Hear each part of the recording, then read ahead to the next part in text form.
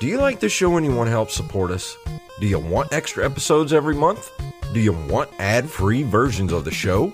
Then you should sign up over at patreon.com/nerdcaveretro, and you'll get your very own RSS feed to put into whatever your podcatcher of choice is, and you'll be first in line for all extra content. So head on over and become a Patreon supporter of this very show.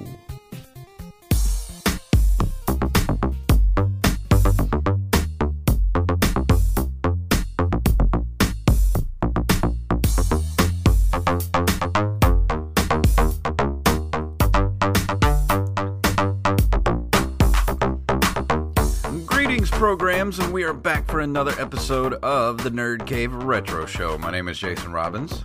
And my name is Derek Diamond. So how has your week been? Not too bad. I started to get into the Christmas movie watching. Yeah. Now that we're now that we're past Thanksgiving, I'm very hardcore in the sense that Christmas time to me does not start until the day after Thanksgiving. Yeah. It doesn't start until Hans Gruber falls off the Nakatomi Plaza. That too. I haven't got around to watching that movie yet, but it is on the list.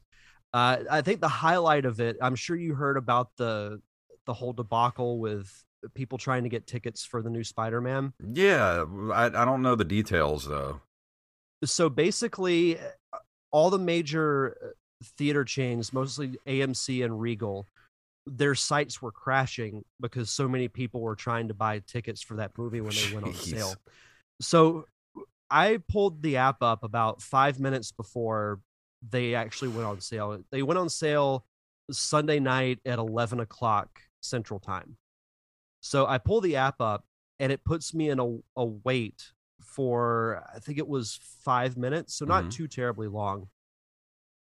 But the problem was when the wait time was over, it let me pick the time that I wanted, but it wasn't pulling up the layout of the room where you could pick your seats.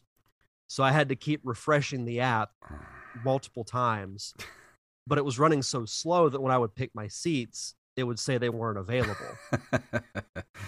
And it took me about, I'd say 15 minutes or so, but I did get tickets. So I'm going to get to go opening night, which I'm really excited about. I'm just ready for the movie to come out. Like, I don't want to see any more commercials. I don't want to read anything else about it. They obviously got my money, so I'll be going opening night. So. See, my theater is doing a weird thing now where they're only doing assigned seating for like one showing. They'll have 4 or 5 different theaters. Like, I went to see Ghostbusters Afterlife last weekend. And the weekend before, and I had to wait till they only had like 4 showings that day of where you could actually pick your seats, and the rest of it was just regular general admission. All the other showings, I'm like, I don't know. I've been spoiled. I don't want to do that anymore. Because the last movie I went to, I don't remember what I went to before that. I actually bought my tickets at the little kiosk inside, and it just spit out tickets without giving me a seat. So I took it up to the ticket taker, and he's like, theater, 10 to your right or whatever. And I was like, well, what seats are we? He's like, you're going to have to talk to the box office. I'm like, well, shit. That's the whole reason I went inside and used the kiosk, because I didn't want to have to wait in line. So I went outside, I waited in the line, and I got up to the front, showed, I was like, we don't have seats. And she's like, oh, we don't do that for some of these showings. I'm like, well, that's nice to know. And now we're just back to Wild West of trying to find a seat in the theater. Like, no, I don't want to do that anymore. That makes no sense to why you would do assigned seatings for certain showings, but then not for others. That's like that. I don't weird. Understand that at all. It makes no sense. I don't get it. The crazy thing is about this upcoming Spider-Man movie is I believe it has already passed the amount of tickets that were pre-sold for Infinity War. Jeez. It hasn't made it to Endgame level yet, and I don't know that it will. If COVID weren't a factor, I think it would. But that's that's a whole what if Yeah. discussion. But I did finally see Eternals a couple of days ago. I still haven't seen it, and you want to know something? I really, honestly don't care. I still haven't even seen Shang-Chi yet. Oh, Shang-Chi's great. I know, think I you'd hear really it's great, like it. but I'm not in any hurry to watch those movies. Eternals was okay. Like I didn't dislike it, but it also wasn't my favorite Marvel movie. But I do appreciate them trying something different Yeah. because we've seen the Marvel formula now for a long time. So I like that they deviated from that a little bit. But I think what really hurt it was that you introduce so many new characters because the Eternals are a team of like 10 people. Yeah. That's not a lot of time to really get to know all these characters. So I think it would have benefited more from being like a Disney Plus show Yeah. and have, maybe 12 episodes and have one focus on each character and then they come together and the final two are, them trying to solve whatever issue they're having. So, Yeah, but it was all right. I don't know. It's not really. I don't know. I'm not in any hurry to watch it. Yeah, I would say at this point, if you haven't seen it in theaters yet, just wait for it to come out on Disney Plus, which I believe is going to be mid-January. So that's not bad. We're already in December, so you won't have Yeah. that much longer to wait. I did watch Ernest Saves Christmas on Disney Plus Nice. this weekend.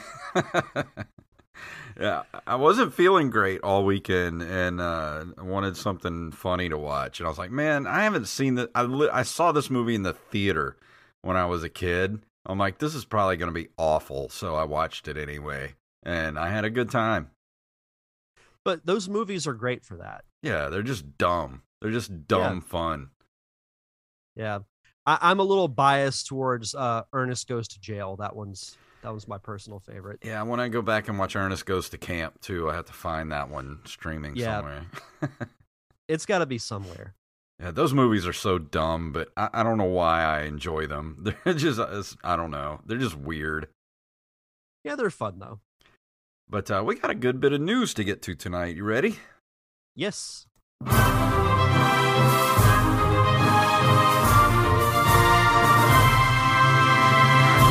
Of tonight's stories were submitted to us by you, the listeners, specifically Armez Jackson, Mr. Wally Phelps, the official fact checker, and of course, Carlos Longoria. I Am the Rampage sends us these stories. So if you'd like to, if you have a story you'd like us to cover, send them to nerdcaveretro@gmail.com.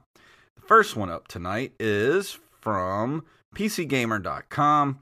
A Marvel MMO is coming from DC Universe Online Studio, City of Heroes lead dev.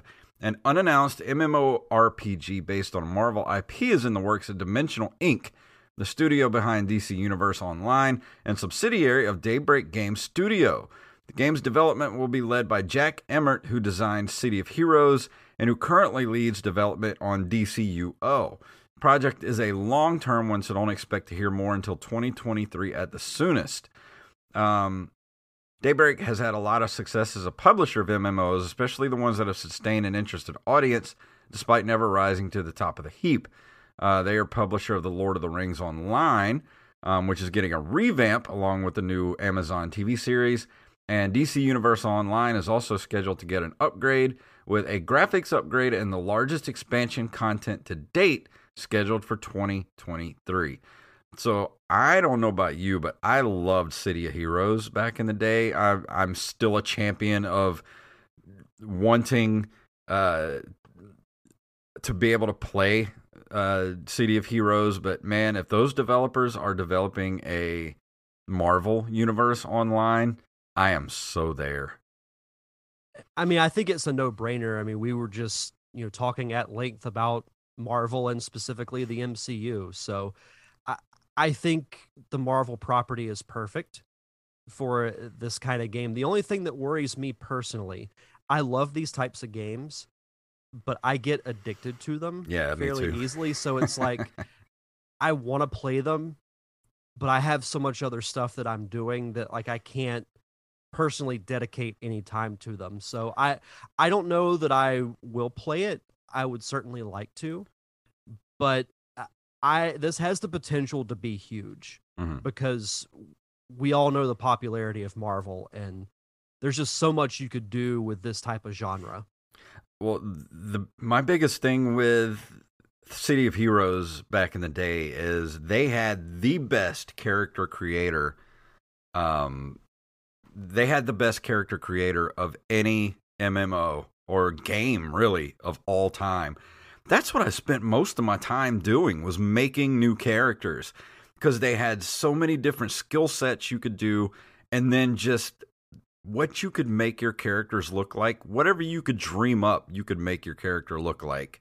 And I would just spend hours making new characters, running them to like level 5 and then deleting them and making another one, and just had pages upon pages of different characters that I created. And if they have the same character creation that they did for City of Heroes, oh man, I weep for the time I'm going to be missing when this game comes out. Well, you got to think of all the different things you could add to your characters. You just go down the library of Marvel properties. Here's the thing, Marvel, and I think DC at the time too, had a problem with City of Heroes, because City of Heroes had power sets that you could do for your heroes that were a little too close to some of the Marvel characters. Like you could have Wolverine claws and things like that, and that stuff got yanked out of the game because Marvel was getting litigious. So imagine now you could actually create Wolverine. You could have, imagine a Wolverine, or imagine having a Spider-Man type character where you could wall crawl and web, web sling, but could also have, Wolverine claws, or like any kind of combination of character you could think of. Or his healing ability. I'm so excited just thinking about this. Like, the possibilities are damn near endless. Imagine a Hulk character with Wolverine claws. Like, oh my God. It's over with. It's done. Pretty much.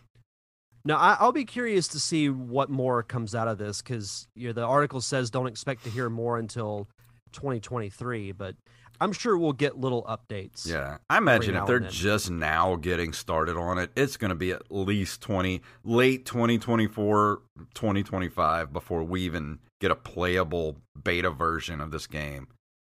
But it'll be worth the wait, though. Oh, yeah, absolutely.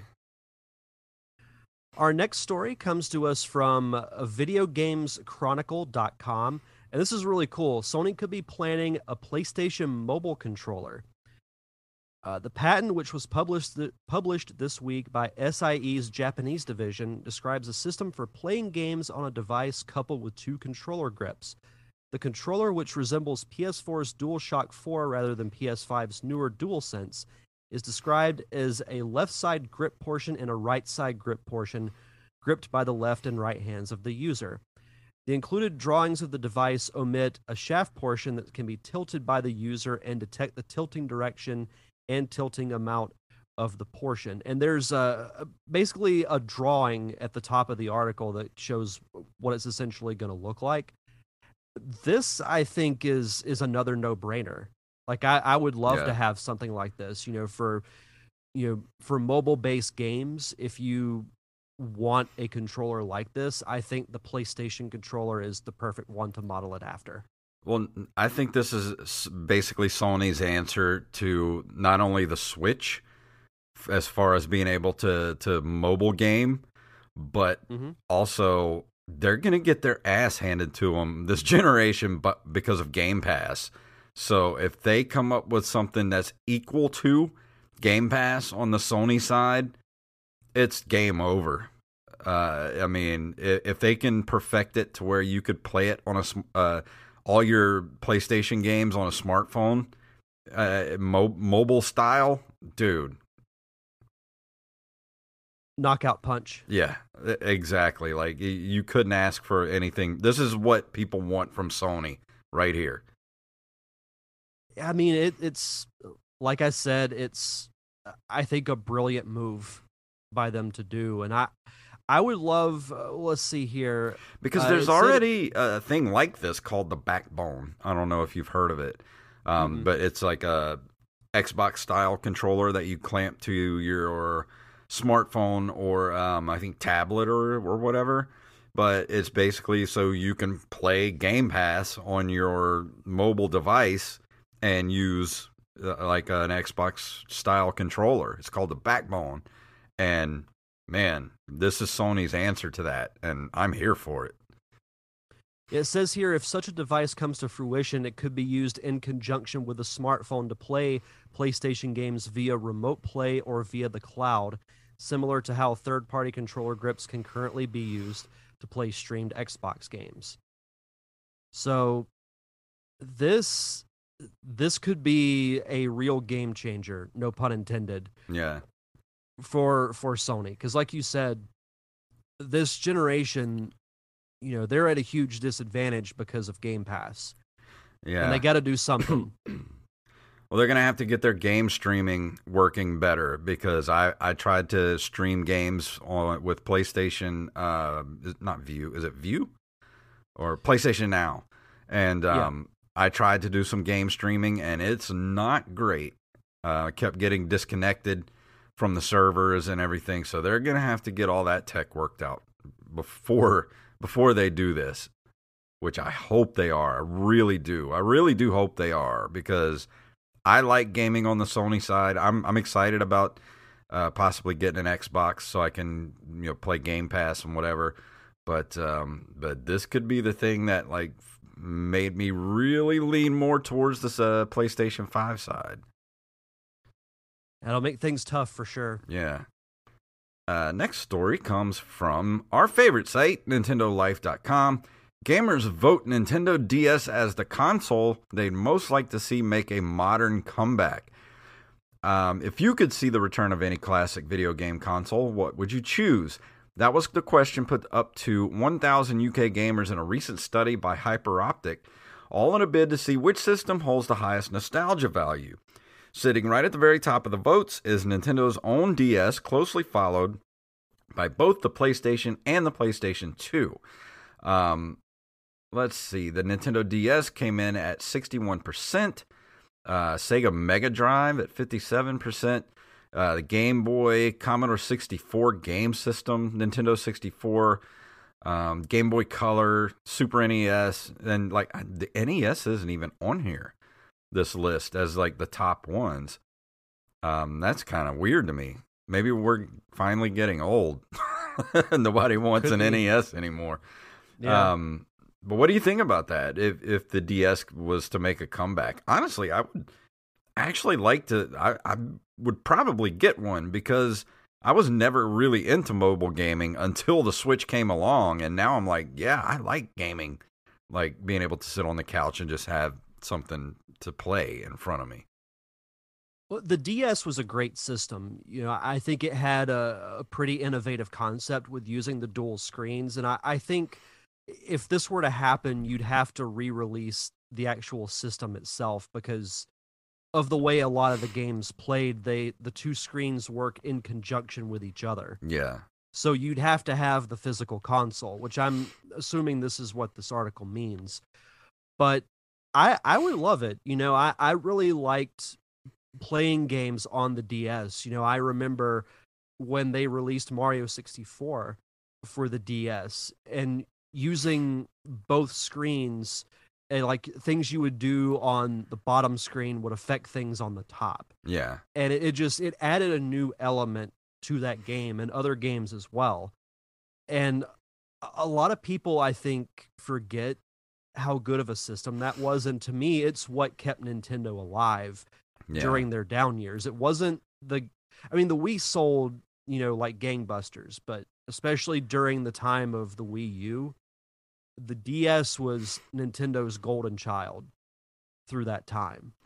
Yeah, and I don't think Nintendo would ever.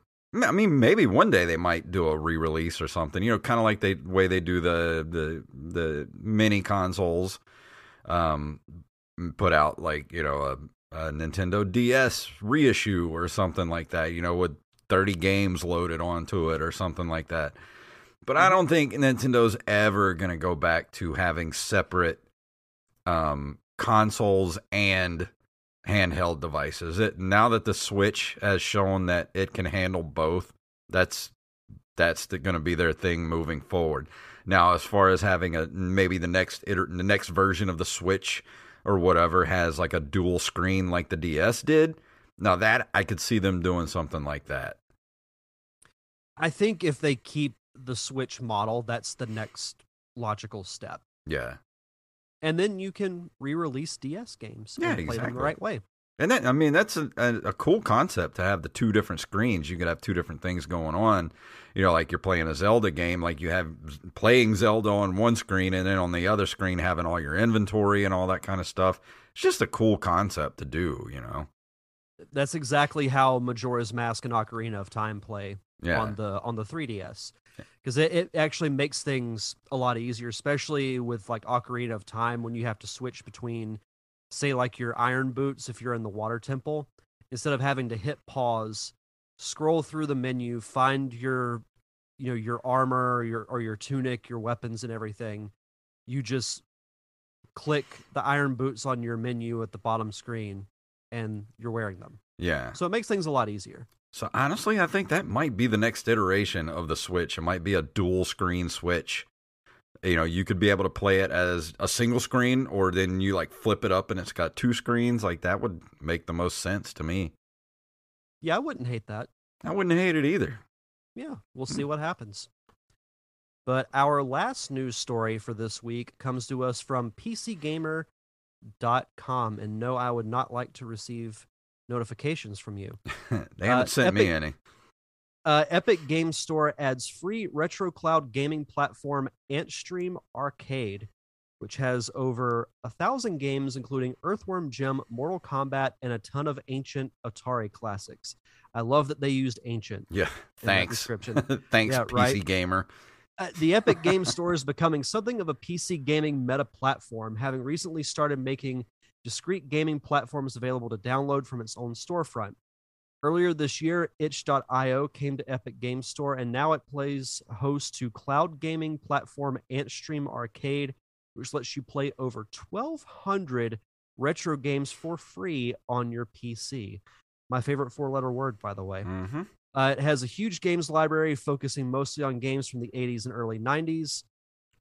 Double Dragon, Gauntlet, and Metal Slug are excellent co-op options to bash and blast your way through. The Amiga version of Barbarian is a deceptively realistic, distant ancestor of the promising Hellish Court and sensible world of soccer. Takes you back to a time when the football and its video games were more innocent. I'd love to see a full list of all the games they have. The free tier is ad-supported, but it still gives you access to all the games, while the premium ad-free version costs £10 a month. One of the free games on Epic this week is actually a welcome pack for Antstream. So you can also find it on Steam if you play your games through Steam as well. So, oh, awesome. This sounds really promising, actually. I'm going to have to check this out because I actually have the Epic Games app on my computer. I'll have to fire it up and see if I can access the Antstream Arcade because this sounds pretty awesome, honestly. Yeah, I would love to, like I said, see a full list of what they have. And yeah, ads don't really bother me if I know I'm getting something for free. Yeah. So that's probably what I'll do if I check this out, but sounds really cool.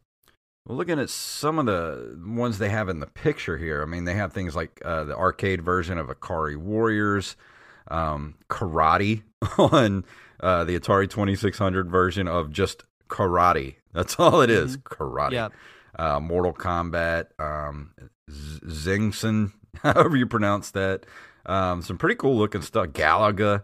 I mean, this looks like it might definitely be something worth checking out. Yeah, for sure. I'm here for it. Yeah, same. All right, well, that brings us to the end of the news. Let's go ahead and move into this month in video game history.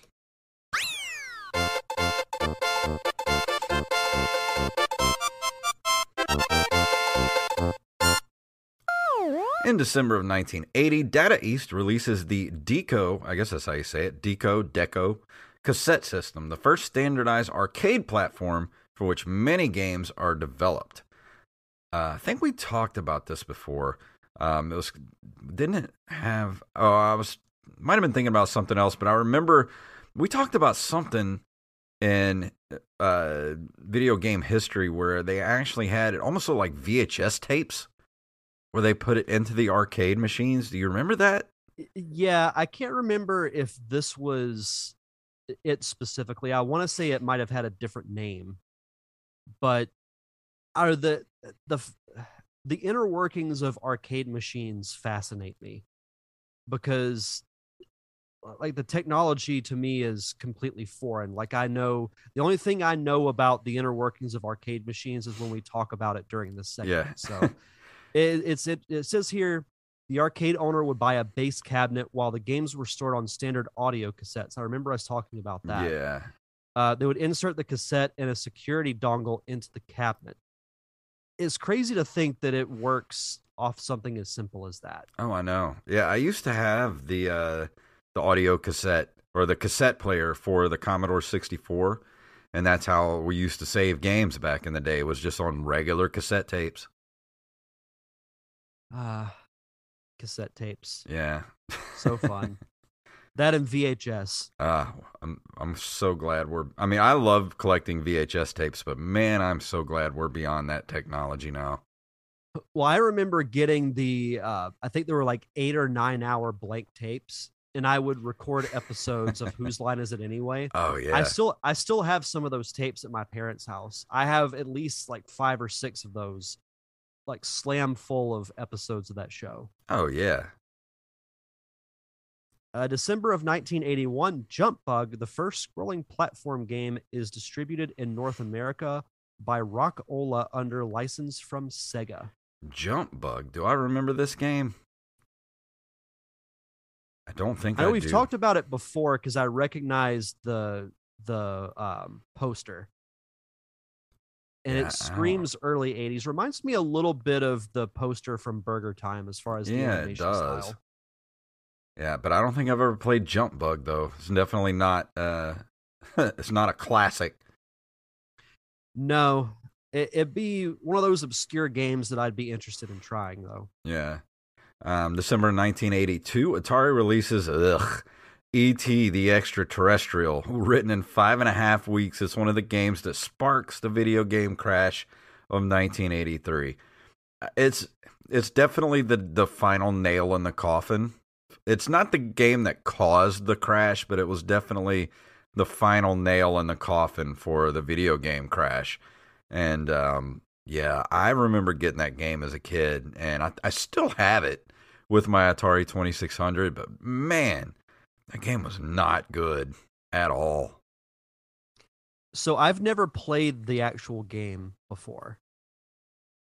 I want to review it for this show. I think we should. Actually, our Discord community has asked us to review it before, jokingly, and I'm like, you know what? I think they know better though. They know better, like, because I'll do it. I will totally do it. We might actually have to. I wonder if there's a way. I mean, I could pull out the 2600, fire it up, and play it. But I wonder if there's a way I can emulate it somewhere. That way, I don't have to do all that. Yeah, that's how I would have to do it. We should find it and review it next month. Okay. Make it start the year off right. Yeah, with E.T. the Extraterrestrial for Atari 2600. What are we doing to ourselves? And it will be in that week that I will get kicked off the show permanently. Oh man. I whenever I posted this, I was like, you know what? We should review it. Like it should just happen. So I think we should. I mean, there's an actual way to play the game. There's like a story, and there's certain ways that we'd have to look up some sort of walkthrough to be able to play the game. Yeah. I wonder if I'll quit that game sooner than I did Superman 64. I don't know. Maybe we should time ourselves. We should. Because I know that maybe if we play it with a walkthrough, we might actually be able to get somewhere. But that was the whole problem with the game is nobody knew what the hell to do in the game. It's not intuitive at all. My favorite kind of games. You just keep falling into holes and like, it just sucks. Well, moving on to some better games. December 17th, 1984, Nintendo releases Ice Climber and Balloon Fight for the Famicom. I love Balloon Fight. Balloon Fight is such an underrated game for the Nintendo. Balloon Fight's a classic, and Ice Climbers, I never played the Ice Climber game. I learned about them when they were included in Super Smash Brothers. I'm like, who the hell are these two? I still don't think I've ever played Ice Climber. To this day, I don't think I've ever played Ice Climber. Yeah, I want to say, it was Melee they were introduced in. Like, I had no clue who they were. But I was like, sure enough, they're from an old video game back in the 80s. Yeah, Balloon Fight is fun though. If you've never played Balloon Fight, I think it's actually available on the Switch, the NES online. You can play. I believe it. You're right. It's sort of like Joust, kind of. It's one of those games that, like, if you're looking for something fairly simple to play, yeah, it's a fun 2-player game. If you can find somebody else to play it with, it's really fun. Yeah, I mean, it's very simple, but it's fun. December 19th of 1986, Nintendo releases Kid Icarus in Japan. I almost reviewed that for this week, but I was like, I want to actually put some time into Kid Icarus because I've been playing it off and on the last few months, but man, that game starts out brutally hard. Yeah, I've played it very briefly, but I do remember that specifically, where it's just like... And I've heard, people have told me that it actually gets a little easier as you go along. People have said the same thing about Fester's Quest, like, well, you got to kind of grind to get better weapons because there's no learning curve. It just kind of throws you to the wolves. And same with Kid Icarus. It's like, it just starts out hard. Well, I remember...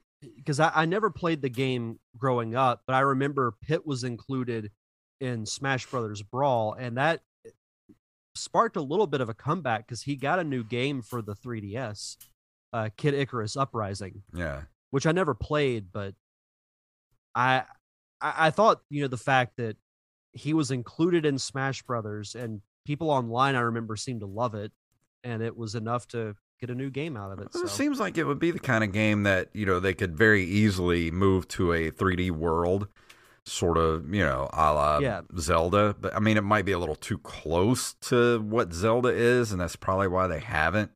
But, the flight mechanic might be something interesting to work with. I don't know. I don't know what Nintendo has planned for Kid Icarus. I've heard rumblings of a Kid Icarus reboot, new game, but I've been hearing that for like 7-8 years now. So it's been a long time.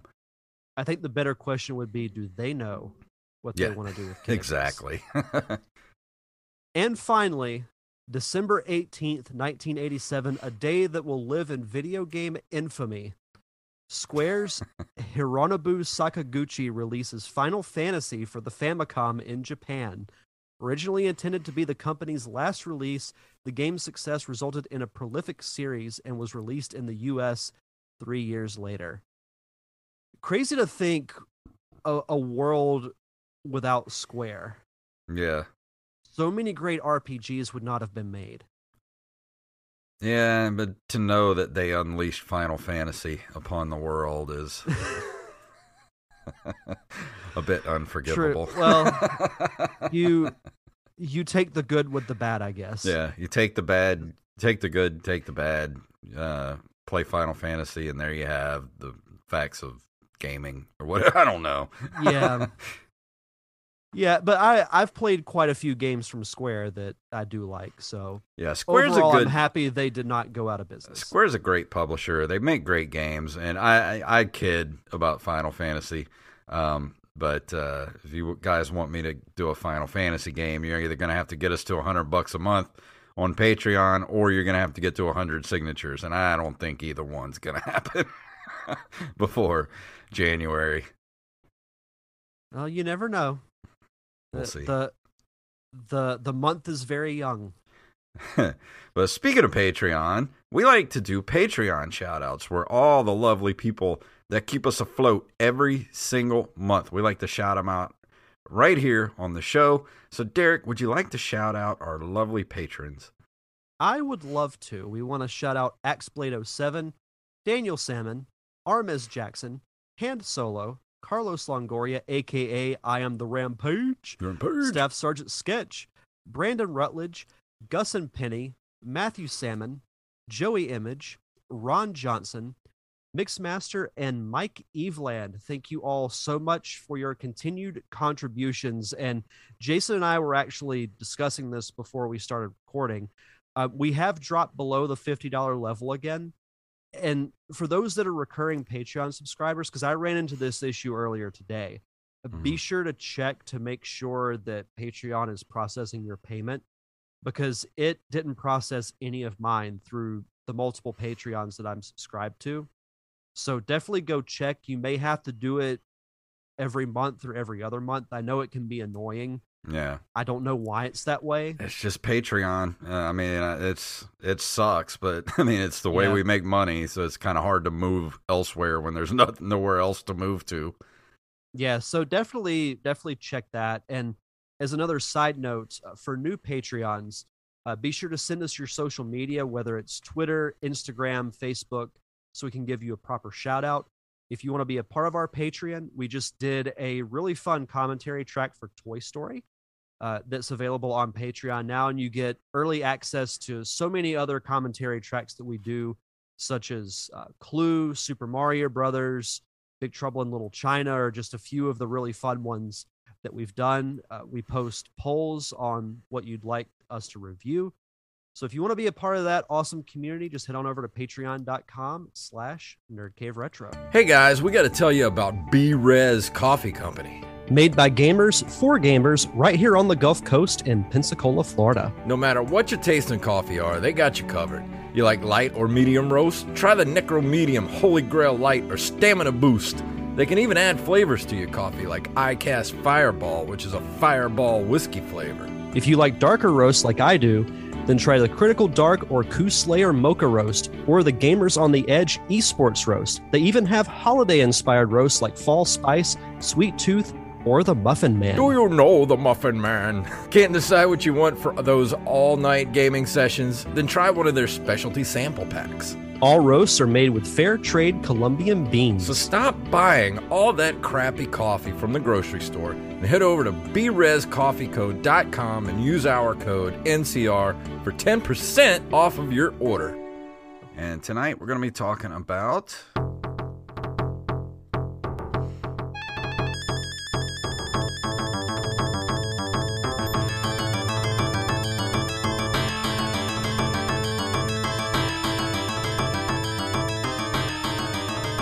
Golden Axe is a side-scrolling beat-em-up, hack-and-slash arcade video game released in 1989 by Sega for the System 16B arcade hardware. Makoto Uchida was the primary developer of the game and also was responsible for the creation of Altered Beast. Several ports of the game were created, most notably for the Mega Drive Genesis and Master System. And I will be talking about the Sega Genesis version of the game because this weekend I fired up my Genesis Mini just to see, because I haven't fired it up in a while. So I fired it up just to see, if I wanted to play anything. And I remember we were talking about Alex Kidd a few weeks ago. And I was like, you know what? I don't think I've ever played the Alex Kidd. It's called In the Enchanted Castle. Alex Kidd in the Enchanted Castle for the Sega Genesis on the Mini, and I fired it up and I was playing it, and that game is terrible. the controls are awful. It's no wonder Alex Kidd was not the mascot that they wanted him to be. The kind of the Mario compatriot. He's just not that at all. They're so lucky that they came up with Sonic the Hedgehog, because Alex Kidd was not going to do it. And I don't know why people like those games, because that was the most terrible, awful control scheme I've ever played in a side scroller. Well, now I know not to play that game, so I appreciate it's the not up. good. I played it for maybe 30 minutes, and I could barely get past the first stage. It's that bad. It's like it's the kind of controls where not only is your punching and kicking like way too short, but the hit boxes are crazy on your character. Like I try to punch something and I would die before I could even get a punch off. And when you jump, you have to do platforming, and it's sort of like the Noid, where it feels like you're on an ice level on every level, even though you're not on ice. I'm like, yeah, I don't want to do this. I don't want to do this at all. So I started playing Golden Axe. I was like, you know what? I really like Golden Axe. I haven't played this game in forever. So I started playing it and played it for a while on Sunday and played all 3 different characters. And the story of the game is, in ancient times, a race of ruthless giants appeared from the darkness of the world and challenged the great gods to a battle. Both forces fought to a stalemate, and the fight seemed to last forever. But the fight suddenly came to an end when the power of giants had been contained and they were driven away back to the darkness. Battle was over, but it led to the demise of many of those who had fought. Those left alive in the land of the gods honed a weapon, the Golden Axe. After a long time, humans began to emerge in the form of land of the gods. The Golden Axe already left the hand of the gods, and the land was reigned by humans. One of the evil giants that had survived, Death Adder, tricked the humans and took the axe. Evil forces returned to the land, starting an era of darkness. And, of course, you have 3 different characters that you can play as. You can play as a barbarian, and each character gets their own. Not only do they have melee, because the barbarian has a sword. You have what was her? I'm trying to find the names of the character, but you have a dwarf character that, of course, has a 2-handed axe, and you have Tyrus Flare, an Amazon wielding a long sword, and she probably has the best magic powers out of the 3. Definitely the strongest. I liked using her character because she had the best magic powers, but I like using the dwarf because he had the longest reach with the axe and probably the strongest melee character in the game. And it's pretty much your basic side-scrolling hack and slash. You're going through the levels, and the level design still to this day looks great on this game. The movements are a little bit stiff, but that's kind of to be understood. I mean, you're talking about an 80s era side scroller and definitely an early game for the Sega Genesis. But what was amazing is how, you could get that close to an arcade experience on the Sega Genesis, a home console at that time. Like, it was just kind of amazing. Well, and I haven't had a chance to play this game yet. I've scrolled past it several times and playing the Genesis Mini, and I've been intrigued by it. I've just never gone back and played it, and I didn't really even know what it was about, but just the cover art kind of intrigued me, and I looked up some screenshots and watched a little bit of gameplay.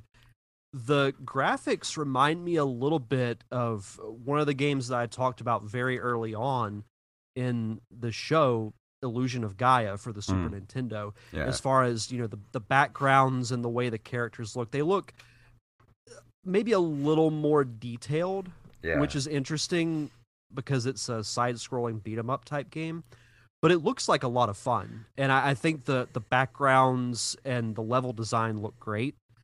And still, that's what I love about games from that era, is that they still hold up to this day. And there are games for the Switch, I'm there for other consoles too, but I'm just using the Switch as the main example, that still have that same look, and it still holds up to this day. Yeah, I mean, the backgrounds, like the detail on the backgrounds looks great. It's got that really cool kind of old D&D look to it, medieval type of scenery. And then, of course, the character designs are really great. They're fun to look at, and there's so many different bad guy, different types of bad guys to fight throughout the game. You're not just fighting like the same looking characters over and over again. There's a lot of variation in the different character types, and it's just a really fun, beat 'em up, side scrolling hack and slash. Like if that's your thing, that's Golden Axe is kind of like the the original. I wouldn't say I don't know if it's the original, but it's definitely the one that stands out the most from this era. Like Golden Axe was always in the arcades, always at like pizzerias and things of that nature. Like it was just one of those games that was everywhere. And they even have a Golden Axe arcade 1-up set up at the GameStop near my house, and I was actually tempted not too long ago when I went in there because it's a beautiful machine. That little arcade 1-up stand up. I haven't seen that one. I didn't even know that anything existed. Yeah, they had it in there. It was plugged in. I don't think you could play it because of COVID protocols and stuff, but it looked beautiful. And that's the thing. Like even on just the Genesis version, it's almost a perfect port of the arcade version. And which you didn't get a lot of back then. Yeah, exactly. That's what I was saying. Like even Nintendo, you didn't get a great port of arcade titles until the Super Nintendo came along, and then they could really do arcade ports. Like you look at the Nintendo couldn't do it. I mean, that's why you got. No. I mean, yeah, Turtles, the arcade game was fun, but it wasn't near what the actual arcade game was. And then you could actually have that with the Turtles in Time with the Super Nintendo. And then it's like, okay, this looks exactly like the arcade game, Yeah. How would you compare this to other side-scrolling beat-em-up games from that time? Like when I think of side-scrolling beat-em-ups, I think of like Double Dragon. It's definitely not as fast-paced. Like it's a little bit slower. Like your characters move a little slower. It's definitely not something you're gonna try to speed run. It's not like Final Fight. Like Final Fight can be a little slow, but your characters move fast, and and even with games like Streets of Rage and stuff like that, like those are fast-paced games. This is very slow, like swinging swords. And you have little goblins that come through the stage every once in a while, and you kick them, and they release magic little magic vials that you collect, and you get those, and you can kind of save them up throughout the level. And like I said, what's her name again? Let me look it up real quick. What was her name? The Amazon? Yeah, the Amazon. Is it Tyrus Flare? Yeah, Tyrus Flare. She has the one where you could collect 6 of them. And the more you collect, the more powerful it's going to be when you use it. So with her, if you get all the way up to 6 and you get to the boss, you can pretty much just hit that and almost get the bosses to where they're almost dead. And so that's pretty easy to do with her. And of course, you only get to do that one time, and then you have to build it back up again. It's not something you can use over and over again. It's something you definitely you want to save your magic power for when you absolutely 100% need it, or you're going to die. Right. The thing that intrigues me the most about this game, and it's something that I don't think people really think of when you think of this type of game, the story sounds kind of interesting. Like it sounds like something you would see in like a Conan the Barbarian movie. Yeah. Or like a movie of that type. It's exactly like that. It's sort of like in between each stage, you kind of have like a Castlevania type map where it shows you where the next area you're going to, and it gives you a little bit of more of the story every time you go in between each level, so you can kind of see yourself getting closer and closer to where you need, where the final battle is going to be or whatever. And so, like I said, you actually get story with this game. It has a story to it. It's not just a straight, not kind of like Double Dragon where you don't really get a story. You just know that your girlfriend got punched in the stomach and you have to go save her. Like, that's all really all the story you get for that game. But this one, they actually put like time and effort into the actual story of it.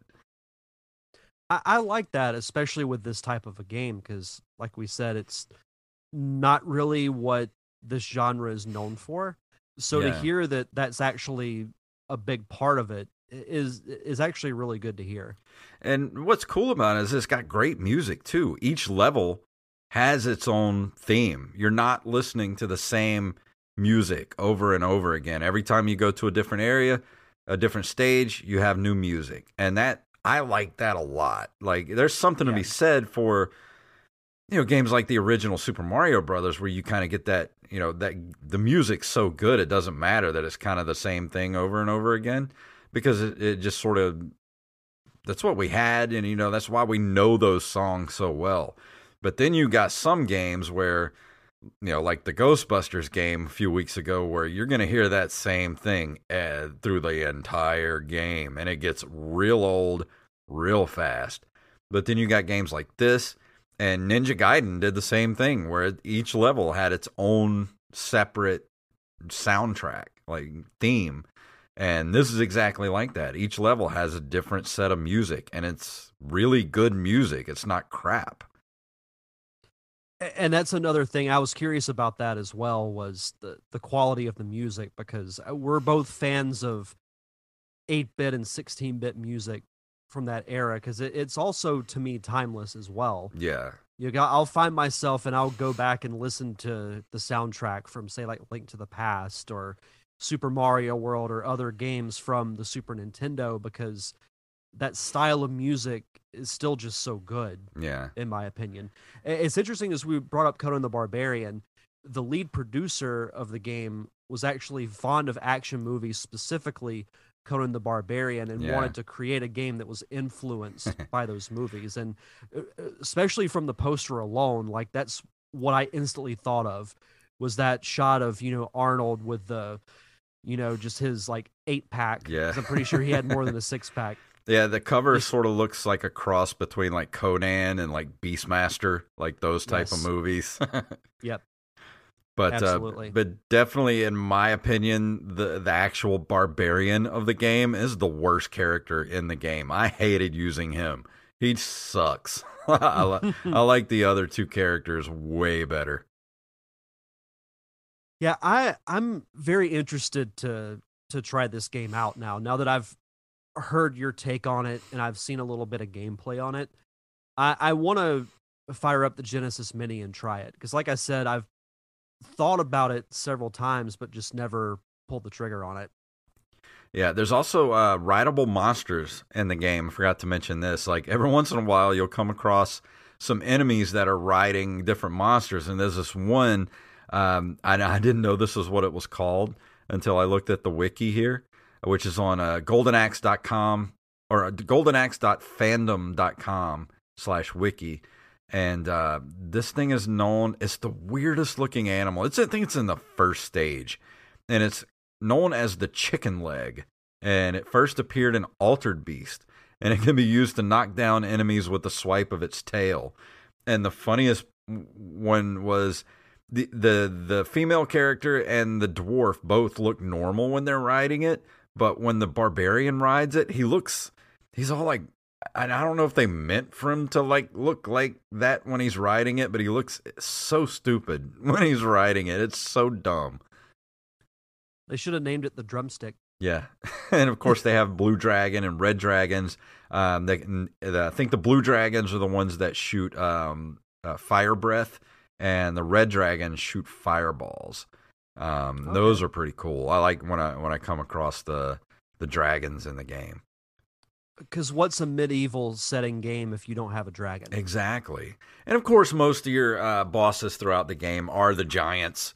Like the first level is you fight 2 giants, and then the second level, I think it's 2 more giants, and then you get to the third level, and it's like this one giant, but he's wearing like this crazy armor, and he has like a fire sword. Like, each level you fight like a different giant or a pair of giants at the end of each level. So that's why I say if you're going through the level, try to save your magic attacks if you can until you get to the boss, because you're definitely going to need it. For sure. Something that is interesting to me is on the Wikipedia page, especially looking at the list of platforms that this game's available on, goes from arcade to Sega Genesis, the Master System, Commodore 64. Was also released on the Xbox 360 and PS3. It's also available on mobile devices. So this game has had some serious staying power. Oh, yeah. Which is extremely impressive to me. Yeah, let me look. I was trying to find that. I can't see where you see that on the wiki page, but yeah, It's on the Wikipedia page. Yeah, all the different ports and remakes of this game. You know, it's been on I think every single Sega Genesis Classic collection that's been out for the last, 30 years. This game is on it, and it's for a reason. It's a great game. It's a fun game. There's absolutely nothing wrong with this game. Other than it's paced a little slow, but I'm okay with that. The older I get, I'm kind of okay with a slower paced action fighting game. Yeah, I feel you on that, and I've been kind of wanting to go back and play something with a little more methodical pace, because I find myself finding games that are fast paced. Yeah. That I can just sit down for 20 minutes, play it, and then I'm done. Like I kind of want to play something with a little more story and a little more methodical pace to it. And I think it would be a fun game to play two player. If you get your girlfriend or wife or friend or whoever you got to sit down and play this with you, I think you're going to have a lot of fun playing this game. It definitely feels like it should be a 2-player game, because sometimes it does get kind of rough with all the enemies on the screen. So it's kind of like, you're like, yeah, this was meant to be a played as 2-player during this part, because there's a lot of enemies on screen. But other than that, it's still a pretty fun single-player game to play. And even you only get 3 continues, but I mean, you can still get pretty far into the game, even if you're not that good, by just going through it and taking your time and watching what you're doing. It's not a punishing game. It's not like it's not like Ghouls and Ghosts or anything like that, where the game is made to punish you. Like, this game doesn't feel like that. This game feels like the kind of game that maybe the reason it was so popular in the arcades is because you could put 1 quarter in it and play for a pretty decent amount of time. I think the fact that you said it's not like Super Ghouls and Ghosts that's enough of a selling point right there. Yeah, it's not a punishing game by any means. It's not frustrating, like where you can't even get through the first level. It's just, like Ghouls and Ghosts or Ghosts and Goblins, whichever version you've ever played. Like, that game is just punishing. Like, it wants your quarters. That's what that game was made for, was to be in the arcade and to kill you as fast as possible so that you'll keep pumping quarters in. But this game seems like, hey, come on over, put a quarter in. You can play for a good 10, 15 minutes. It's a light eater. Yeah, and I like it. Yeah. So what, score-wise, what would you give it? It's not a perfect game, because, yeah, it's got its flaws. It's sometimes the hit detection's a little weird. It's one of those games where you got to kind of be on this. It's that 3/4 view where you got to be on the same plane as the other person to hit them. That gets a little wonky sometimes, but I think that kind of knocks at least a point or 2 off. So I'm going to say this game's a solid C. It's a good 7 out of 10. It's a good solid C of a game. I respect that. It's definitely worth playing. I think that's what it seems like from what little I've seen of it. Yeah, if you have any of the Sega Genesis collections, or you have the Genesis Mini, play Golden Axe if you've never played it before. I think you'll really enjoy it. Now I'm excited to check it out. But that's going to bring us to the end of the episode. A little bit slower paced episode this week, which is okay because, It's fitting. Yeah, it's fitting. We're entering the end of the Christmas season. Everything's hectic out in the world. It's nice to just kind of sit here and unwind for a second. Absolutely. But what do you got going on with the Feature Prez Pod? So launched the Patreon today, and for those who are interested in possibly subscribing and checking it out, it's interesting because the actual show doesn't launch until next month, but I wanted to go ahead and start the Patreon because fan interaction is going to be the backbone of the show. Yeah. So I've got 3 polls up for watch along commentary track, for a roundtable discussion, as well as a top 5 list. So you can vote on those. And I've got the original episode of the Nerd Cave podcast, the very first podcast I ever did from May of 2013, is on the Patreon feed. And longtime listeners know about the short film I did a couple of years ago, The Parker Syndrome. Well, I've mentioned this before. There's an original version that I did right when I got out of college back in 2008. That full film is on the Feature Presentation Patreon. Really? So you've got quite a bit of content, and I'm going to be posting more stuff throughout the month. I've got a couple of interviews in the can already. I'm going to post one probably next week, and then I'll do another the week after. So as we get closer to the show launch, I'm going to basically let everybody know what the schedule is for, like, what week I'm going to release retro audio, new videos, things like that. So a lot of stuff going on. And then on social media, I'm actually doing a Christmas movie tournament that you can vote on Twitter and Instagram. So if you want to follow the new show on social media, it's at Feature Prez Pod on Facebook, Twitter, and Instagram. And man, poor Christmas Story. It just got destroyed. What I feel like Wally was like a mafia hitman. Yeah.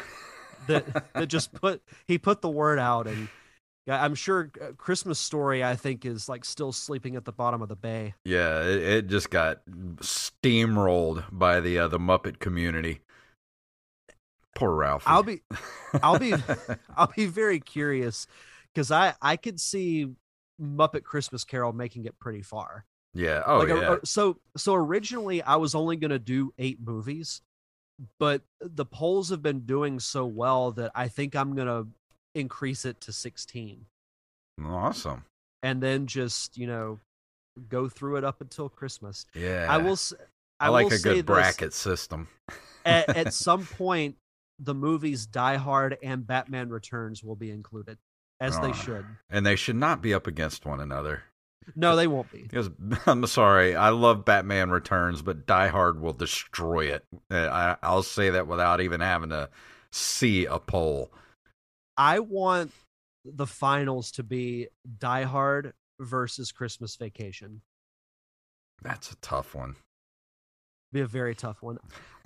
Me personally, I think Christmas Vacation would just barely edge it out for me, but it's close. Yeah, that's. I don't even think I could. I don't even want to vote on that. Like, I love those 2 movies equally.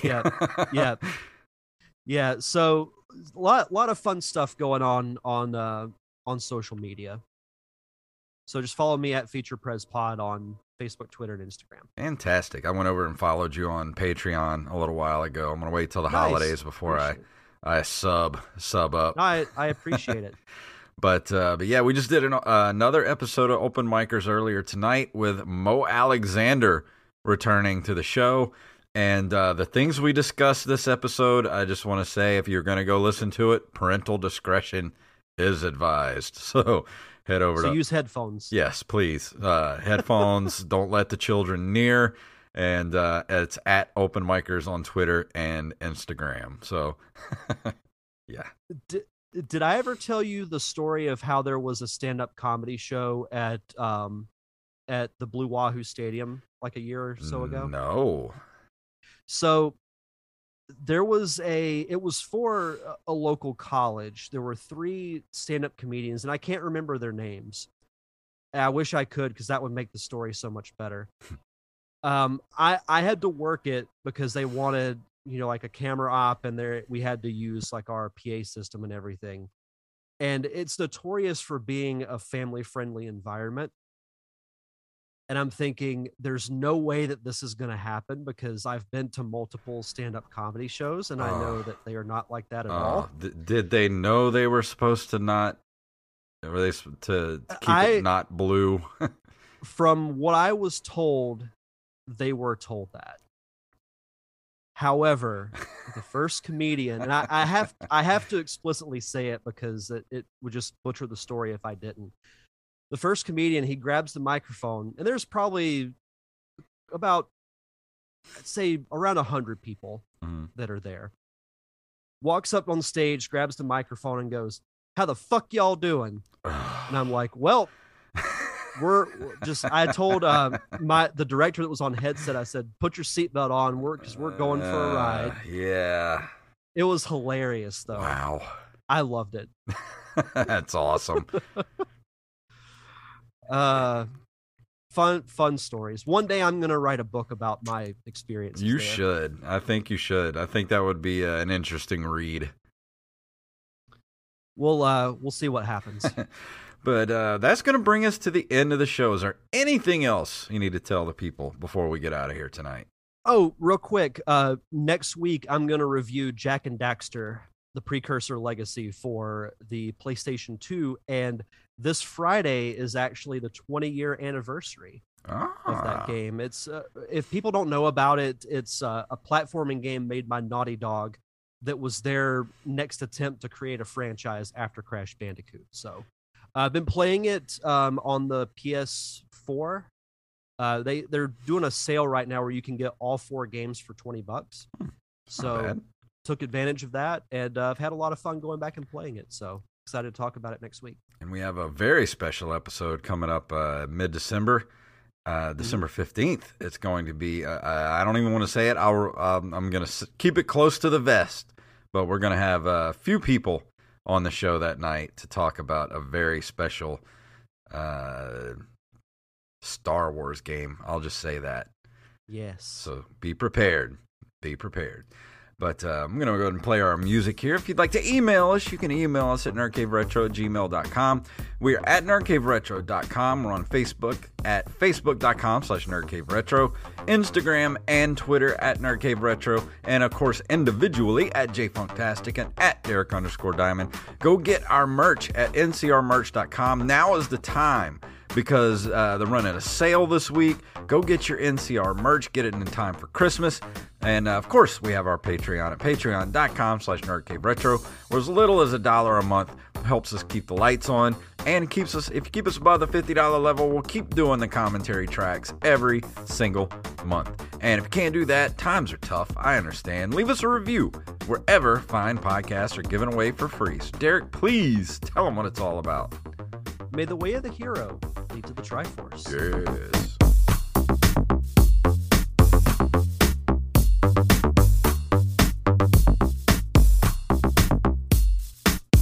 Oh, a fellow chucker, eh?